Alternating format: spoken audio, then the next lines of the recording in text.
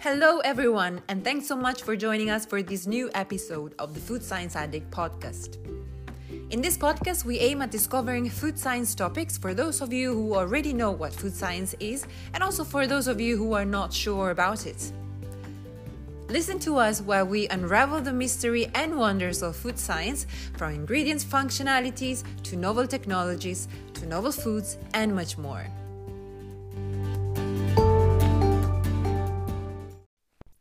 This episode is sponsored by the Institute of Food Science and Technology, a professional membership body for those interested in food science technology. Stay till the end to find out more about IFST. Hello, dear gastronauts, and welcome again to this new episode. Today, we're hosting Nick Hansen, who is a food product development consultant, and he's really passionate about food product development. He will talk about his experience. We will talk about NPD, a little bit of trends, and also very useful suggestions for you students. All right. So thank you so much, Nick, for joining us for this new episode. Yeah, that's great. Nice to be here, Veronica. So I was very interested in getting to talk to you because I know you're particularly expert in NPD, and NPD is one of the parts that are particularly creative for food scientists and as a role in general. I have myself first, when I was a student, I wanted to be involved in NPD, and I meet a lot of students that do want to start with NPD. So it makes sense for us to explore this word a little bit more. But first, what I want to do is start asking about what is your current role and what is the story behind how you got to your role. So if you can tell us a little bit more about your story. Yeah, sure, absolutely. No, that's great. So yeah, I'm a food science graduate from the University of Reading many moons ago, and I straight away went into product development in the food industry. And like many of my colleagues, I really hadn't got a clue what product development was, but it sounded an exciting area. And I would say, having been in the industry many years working in product development, I have found it extremely rewarding. So I think from the get-go, I would certainly recommend to your listeners to, consider it as an option. I started off in a food business called Associated British Foods, and they're a diverse food business with a number of different food brands. And they had a central development centre where they recruited new and experienced food developers to help develop new products for them. So I felt as a kickoff, this was potentially a nice start. Having said that, my first assignment was to a pet food cannery in the northwest of England, which wasn't quite the glamorous start that I'd hoped for. But I spent 3 months. I spent 3 months in a factory making pet food, and actually I learned a huge amount. I learned, how processes affect products. I learned how factories worked. And most of all, I learned how to get on with people, who I had very little in common with. So it was a terrific grounding in food product development for that initial period. But yeah, I moved fairly quickly. I moved on to a company called Rank Hovis McDougall, and they were forming a joint venture with a chemical company called ICI. And this was the start of the mycoprotein venture, which I'm sure you've all heard of. I probably didn't realize at the time how privileged I was to be involved in that development, which ultimately became the corn product range. And this joint venture, they were building teams of mainly scientists, and that was as I'm sure that was a multi-million-pound project that went on for many years and now is an established brand. So, it's an example of getting involved at the beginning in a very exciting development. Yeah, and I worked in the flavour industry for many years in applications. That's certainly an area I would strongly recommend. I'm actually now working for myself, which is quite nice. So I'm advising food companies on how to go about product development, trying to use the learning that I developed through my career to help other businesses grow in product development. Well, this is an amazing path, an amazing, career. And I'm pretty sure lots of us will get much inspiration from it. And it's extremely interesting to know that you've been involved in Quorn. I mean, I know that because we had a chat and I know you a little bit more we met and we had a chat also. But first, what I want to do is, if you can tell us a little bit more. So let's just go into the NPD a little bit more. So for someone who doesn't know what it is, or, for a student that just starts to study food science, or someone who is thinking about enrolling in this program, what is new product development and what does it involve? I know you spoke about having to deal with many different people. Can you tell us a little bit more about how do you go about for NPD? Yeah, sure. So I think you need to think of NPT as part of a bigger picture around how brands develop their products and develop their business. And typically in medium to large companies, that will be the marketing groups who essentially control that development. And part of that development will obviously be the development of new products, which is absolutely critical for a thriving, growing business. And I think in terms of where a food science, a food tech, a nutrition graduate would be involved in the development stage, it's really working from the point where you have the ideas and the concepts for a new product, and you will have been involved in developing those ideas. So that's the creative element. And actually working on a very practical basis through all the stages to get that product out of a factory and onto a supermarket shelf. And primarily that's going to be, what's the formulation? Where do I get the ingredients from? How is it going to be processed? And the big factors that you would be involved in would certainly be around taste. So all the sensory aspects, which is a very exciting area, obviously. Building the nutrition of the product. How do I get the desired nutrition? I mean, the marketeers may be expecting a claim, high protein or whatever. So you're going to be responsible for how am I going to deliver that high protein claim in the product?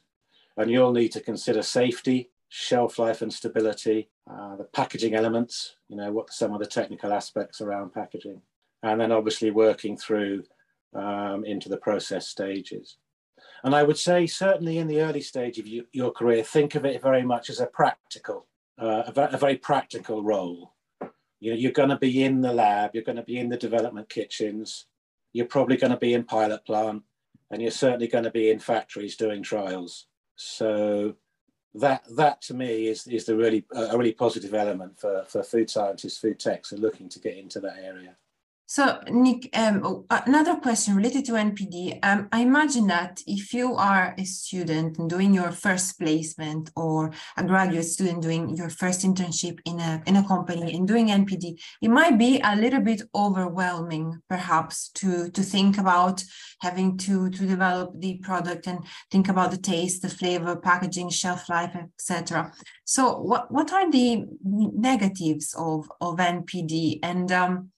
And also, you spoke a little bit about the positive aspects, but what could be the negative aspects of NPD, and how to overcome this overwhelming situation, if there is something that we could do or someone that could help in case we feel like that?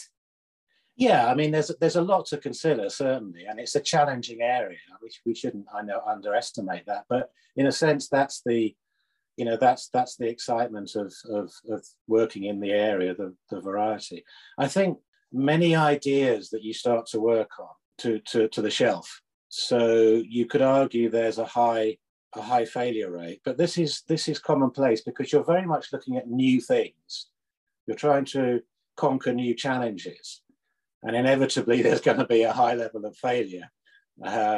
So you do learn a lot. And even when you get to the shelf, we know that a lot of new products, they hit the shelf, they're there for a few months, and then they're gone. So I think you have to be able to accept the fact that, fingers crossed, you're going to get some successes, but there's going to be a few failures along the way. So I think a thick skin is always useful in PD. Yeah, that's a good advice. It's something that we need to start developing in most of all of the fields, basically. But yes, I mean that I wonder how that would be if for someone very competitive, that how would they deal with the potential failure?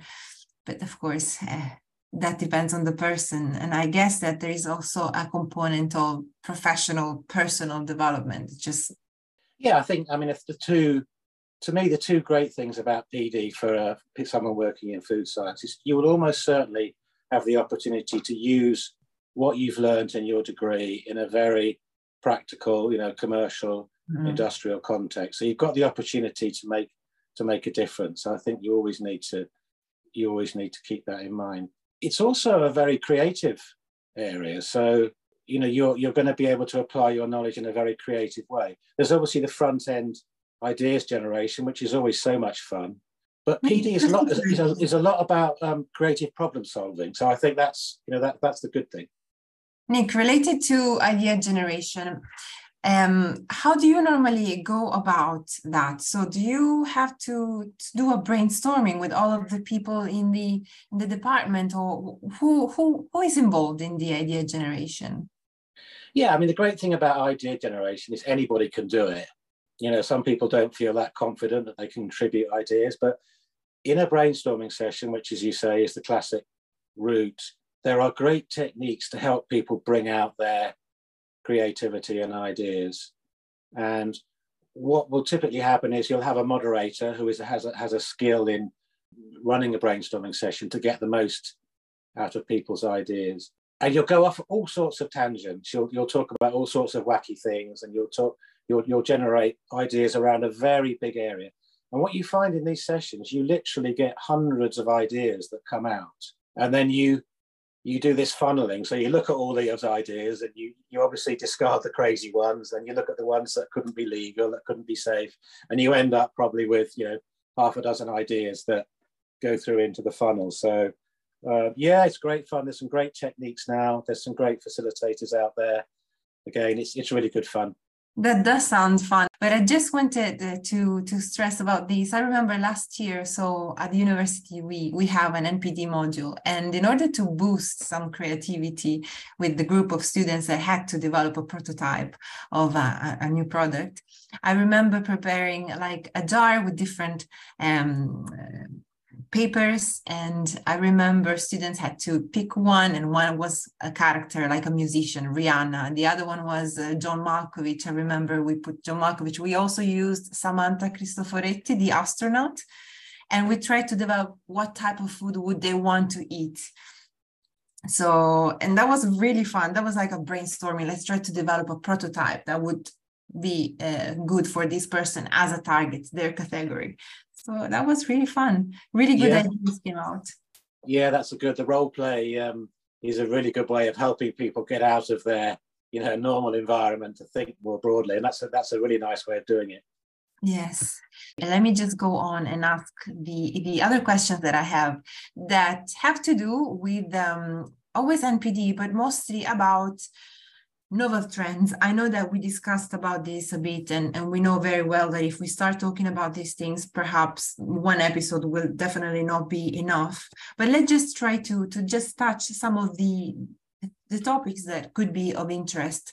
So I know that there are several novel trends happening in 2022 and some more in 2023. What do you think about the novel trends? What is a novel trend that you believe to be very interesting and worth keeping an eye on? I know we discussed about microorganisms and of course your involvement in corn, but what is your thought about trends that are here to stay? Yeah, and I think that's a good way of pushing it, because what I've seen, having worked in the industry for many years, for developers, it's about looking at what will be sustained trends versus what will be a fad. In other words, something that's going to come and go very quickly. And what's interesting when you look back around sustained trends, a lot of that has been related to nutrition and health and well-being when you go back in time. I mean, when I first started, you know, the nutrition community and the food industry were just starting to get to grips with fiber as an area, and understanding that actually fiber wasn't just something that you threw away from the outside of the wheat grain. It actually was something that would potentially have a benefit to the health. And then you started to get a whole series of fiber fortified products. And that, you know, that was a sustained trend that's actually gone right through and has actually fed into the 5 a day. You know, the 5 a day is partly about fiber. And I think for me, if you're talking about trends that are going to be sustained, the whole area of applying nutritional learning into food products is really the one to keep an eye on. And I think probably the one I would put my money on for the future is going to be around the gut microbiome. Yes, yes. Yeah, I mean, there's a huge lot going on at the moment, but we are literally just scratching the surface of what is understood about the microbiome and how food components affect the microbiome. Yeah. And, you know, it's going to go much beyond just digestive health. It looks like it's going into immunity, possibly this gut-brain axis that they talk about, yes, into mood. And there will be materials, you know, that we can put into food that are going to impact that area. So, yeah, a tricky one from a legislative point of view, but I think if you were to consider an area that, you know, is going to grow, I think that's one. I think in terms of sort of the manufacturing side, as you said, we touched on fermentation as a technique, and I'm working in that area with one of the universities, and I'm not an expert in it, although from corn I understand some elements, but I think fermentation as a route to produce food materials in a sustainable way, this is one to keep an eye on as well. Yeah, especially now with all the what is one of my favorite topic is space food. So, and I know that the research for NASA in general for manned missions to space has boosted a lot of research in the field of food science.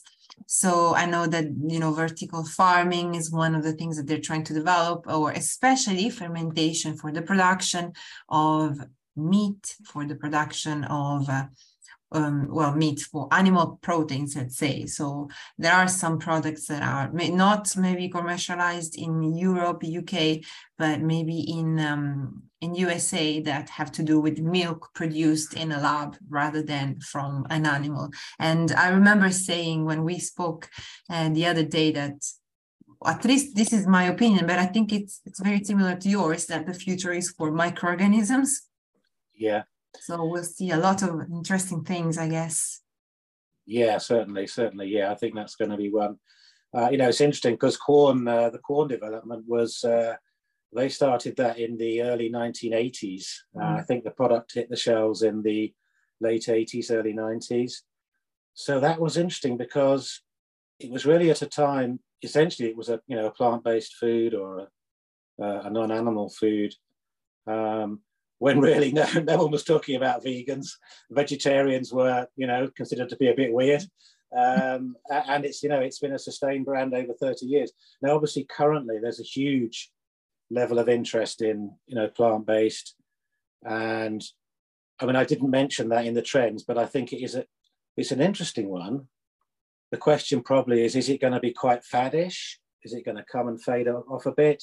Or is it going to be sustained? And I suppose that's the exciting thing to look into. Yeah, I have seen some stats, even if I don't remember exactly the figures, but it kind of looks like plant-based, at least, the plant-based burgers, they're kind of declining, but of course it's something that we need to have a look at. And I think that a lot of things is related to the fact that when we develop these type of products, we try to mimic something that the consumer knows very well already. So is it maybe this a limitation? We just have to stop mimicking things that exist and just develop new foods instead of calling these plant-based burger. Just come up with another name? Because of course there is an expectation. A lot of people want to switch their diet, want to be more environmental, want to eat something that is healthier. But then of course these things are also associated with ultra processing. There are so many things happening for this specific product. And now, of course, I don't think that the corn is much affected because it is dominating the category and people know it very well. It's particularly successful product because, first of all, I mean, I eat it and it tastes very well. And of course, I think it's one of the first. Yeah, I think you make an interesting point about why are we trying to, why are we investing so much money and resources in mimicking meat in the current trend? I think you need to look at the consumer. So a vegan, for example, will probably have a very good understanding of how they can make very tasty foods from a whole range of different pulses, grains, nuts, fruits, etc. They don't feel the need probably to eat something that mimics meat. Having said that, the vegan category is still very small, although it's growing. Mm-hmm. The bigger opportunity near term is around the so-called flexitarians who actually want something a little bit different, maybe cut down on the meat a little bit. And they probably are keen to have something that has taste characteristics of meat. Yes. So when you look within the category a bit more thoroughly, you can see those sort of different areas. Yeah, absolutely. And I think I'm one of them. I'm a food curious, so I tend to buy things that I don't know. Sometimes I regret it, sometimes I don't. Let me just ask you another question. So this is mostly related to student life. So you are an expert in NPD and you've been through various steps of it. So what is your advice for a student that is passionate about NPD but needs help knowing where to start? And this can apply either to a student going on placement for the first time or a student that has graduated and is getting into his or her first graduate job? Yeah, no, that's a nice question. I think, from what I've learned, and if I look back on, how I started, I was very fortunate in that I got into a large company quite early on. And I think my advice would be in those early stages, in the first job, try and get yourself into a large food business who will have, teams of developers that you can learn from. They will have good facilities. You'll get very good experience because you'll be working with a whole series of different disciplines within the business. And I think I wouldn't be too precious about a particular product category. Unless you feel very passionate, I must go into a certain fine. But generally speaking, be very open-minded about the product type that you get into in your first job. And the critical thing is get that good product and company experience under your belt in those first 5 years, probably in a bigger company. That allows you then to springboard into, well, look, I really want to move into a smaller business, or I don't know, I want to get into marketing or something. So probably go for the bigger companies, the bigger businesses, the diversified food businesses. There's plenty out there. They're always looking for good graduates. So, but yeah, I think that will probably be my sort of one tip. And what would be your tip for someone who hates group work and who hates public speaking but still want to work in NPD? What is your advice, or what would you say to them? Yeah, I mean, hopefully I've given the picture. I mean, really, if you're going to be in the heart of NPD, you're going to be really relating to all sorts of different people. You're going to be presenting. I'm not saying you have to be outgoing, but I think you need to be confident and you need to be happy about interacting with people on a regular basis. But there are more, roles where you're not having to do so. I mean, if you take regulatory, for example, a fascinating area that the students will have touched on in their course. It's more of a desk-based job. It's more about, understanding the regulations and helping people apply regulations, perhaps a bit less high profile, and great opportunities, to be honest. Good legal people, good regs people in the food industry are really in demand. So that could be an area for someone who, is not looking for the hustle and bustle of PD. All right. Well, thank you so much, Nick, for answering my questions. I'll probably put some information about where to find you, so I can include your LinkedIn profile in the episode description in case some of our listeners wants to get in contact with you. But of course, they can also send me an email and I can forward the question back to you. Thank you so much for your time today. And I hope that I can contact you again in case we have more questions. We will definitely have questions about NPD and curiosities about trends. So if you're happy, I will contact you again in the future. Yeah, anything like that, no problem. Just get in touch. Yes, well, thank you so much, Nick. Yeah, no problem. Thanks, Veronica. Before finishing and saying goodbye to everyone, I'd like to thank the Institute of Food Science and Technology for sponsoring Food Science Addict podcast. The IFST is the UK's leading professional body for those involved in all aspects of food science and technology. The IFST provides a variety of benefits as part of their membership, including free knowledge resources, topical events, and professional recognition. The IFST members are just like you. They're studying or working in areas of the food sector, in industry, education, and governmental organizations. Find out more about IFST and become a member today by heading to www.ifst.org.